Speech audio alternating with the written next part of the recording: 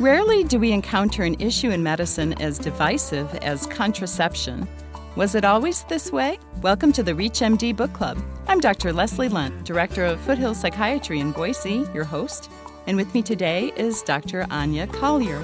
Dr. Collier is an assistant professor of English at the University of Maryland. She holds degrees in European history, international business, and English education. Welcome to ReachMD, Dr. Collier. Well, thank you. It's a pleasure to be with you. Please tell us about the earliest forms of birth control. Well, we know that Egyptian women were quite advanced, right down to having their ovaries removed to prevent pregnancy. On a day-to-day basis, though, a woman who didn't want to become pregnant in ancient Egypt might use what we would today call a tampon, which was a wad of papyrus or linen of some sort that was soaked in caustics that today we would think of as a spermicide. And then, of course, there were all kinds of herbal concoctions, some very useful, some completely useless. And also, some of the ancients used what are sometimes referred to as pessaries, or almost like a female condom. And those could be made out of hollowed-out gourds. The pomegranate was very popular at different times in early history. Tisanes were made often, in fact, in countryside in Germany. These were popular all the way to the 19th century, that has gone back for 1,000-plus years.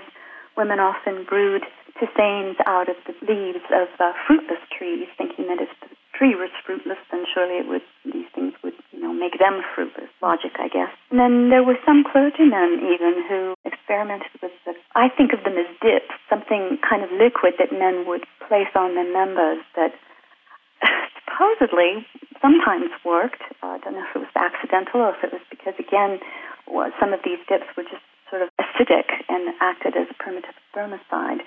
But these are the most commonly used things that mostly women, it usually fell to women to deal with not getting pregnant or dealing with unwanted pregnancies. But there were things that men did too. So the pomegranate. I know. Why the pomegranate? Yeah, I'm having a hard time with that one. Well, that one I think is probably on the books in a bigger way than other things that are just as odd, because of a woman who is often referred to as history's first gynecologist, Dame Tortula, I believe is the pronunciation of her name. She's an Italian woman, 13th century, practiced medicine, and she recommended the pomegranate as a sort of pessary, so hollowed out, placed upside down, if you will, and before sex, and in hopes that would actually catch the sperm and prevent pregnancy. So she's not the first to have suggested it, but she details it better than any other source. Now, how did the church feel about birth control once you get into the Middle Ages? Well, it's in the Middle Ages that the church really, of course, historically speaking, it's really, finds its feet. Feudalism is starting to close out. The church has remained throughout the Middle Ages the sort of one source, if you will, not just of spirituality, but physically it was kind of, when towns and cities sizzled, churches were still around, as were churchmen. But this was a time when the church began to try to dictate to people individually and collectively about their own personal sexuality. Save marriages, sex is for the marriage bed and nothing else. It's only for procreation, not for pleasure. But so often, as in so many places and times and situations, what we preach is not necessarily what we practiced. And it's fascinating that many, many churchmen of the Middle Ages were actually the ones who document for us just what people were using or trying to use in regards to birth control. In fact, more than one pope had interesting wives tucked away and children and so forth, but also people like Pope Paul the 21st, who was a Spanish doctor as well as acting as pope in the 13th century, and he came up with what I call a liquid condom.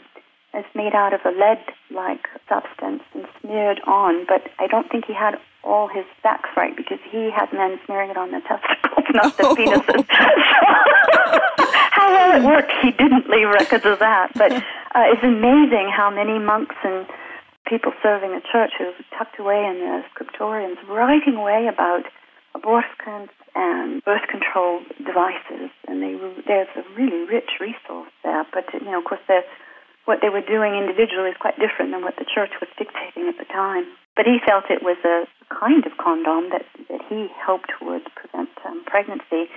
And he also told men to show some restraint. And he experimented with herbs as birth control for women, but he also promoted something on the order of a condom.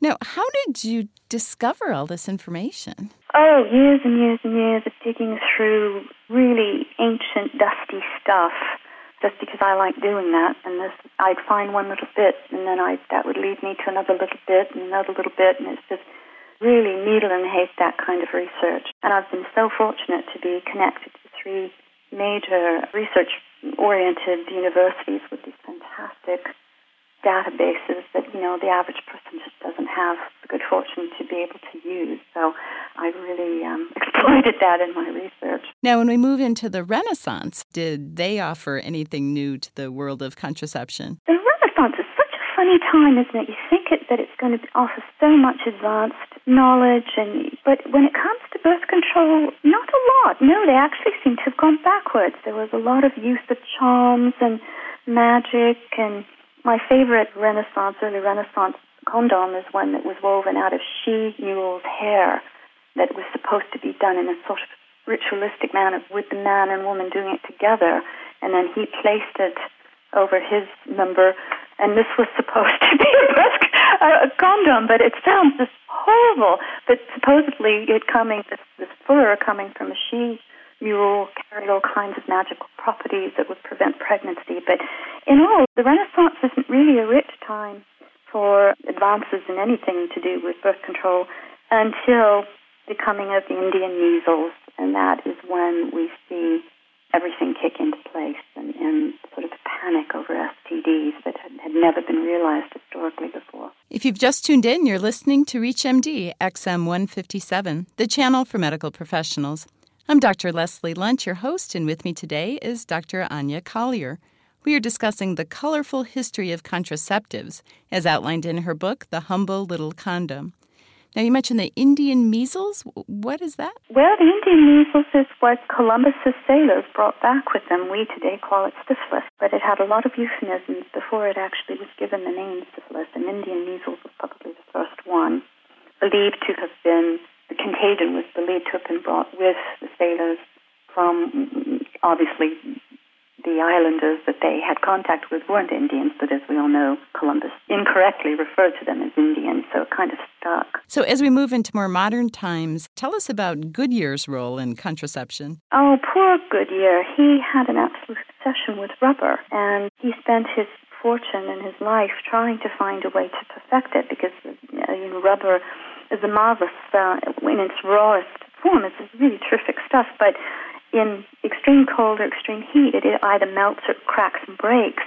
So many had come before him trying to make things like waterproof shoes and that sort of thing, but were unsuccessful. He was absolutely determined there had to be a way to make it a stable, usable item, and he accidentally discovered vulcanization. And with that, one of the first things he made or suggested be made out of them were condoms, because he felt that was really would really be a good use for his new invention.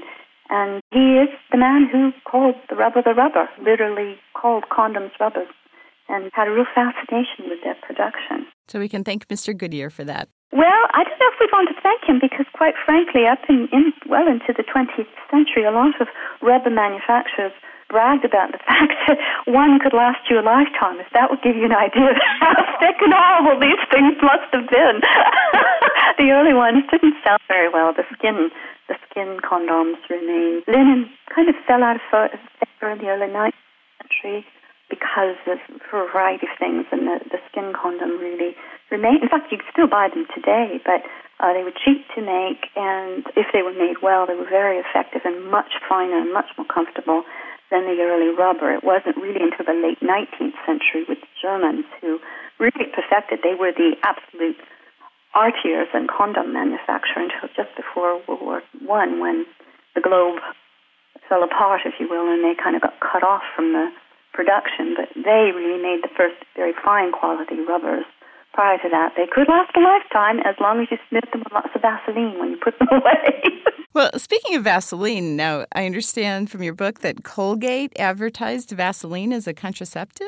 Yeah, Samuel Colgate's an interesting guy. He was one of the founders of the organization that helped Anthony Comstock bring about the Comstock Act, which really put the condom on the back shelf for an awfully long time in the United States. But yeah, he, in spite of the Comstock law, the Comstock Act, which absolutely said you must not advertise, talk about, educate about anything to do with birth control, sex, etc.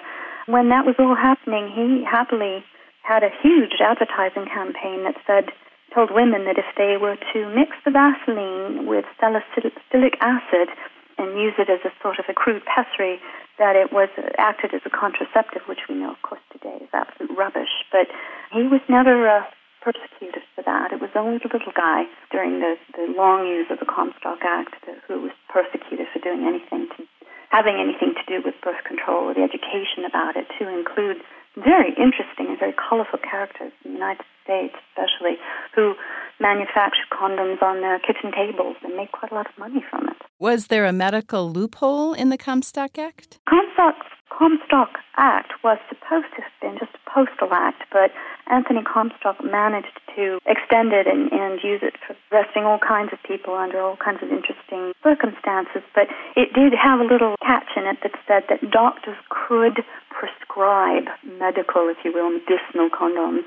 And so Goodyear, Goodrich, Hancock rubber companies continued to produce rubbers legally, and then, of course, they always made too many, more than doctors were likely to prescribe, and they quietly sold those to chemists and druggist suppliers who quietly, again, had them under the counter, and if a man knew where to go to purchase them, he would just go in and get his little brown paper bag of illegal condoms. And Comstock caught some and didn't catch many others. So it was a thriving trade during the very conservative, in some ways, politically conservative last quarter of the 19th century, but he also made life hell for a lot of the small condom manufacturers. Well, thank you so much for being on our show today. You're welcome. We've been discussing the history of contraceptives with author Dr. Anya Collier. I'm Dr. Leslie Lunt. You've been listening to the ReachMD Book Club on ReachMD XM 157,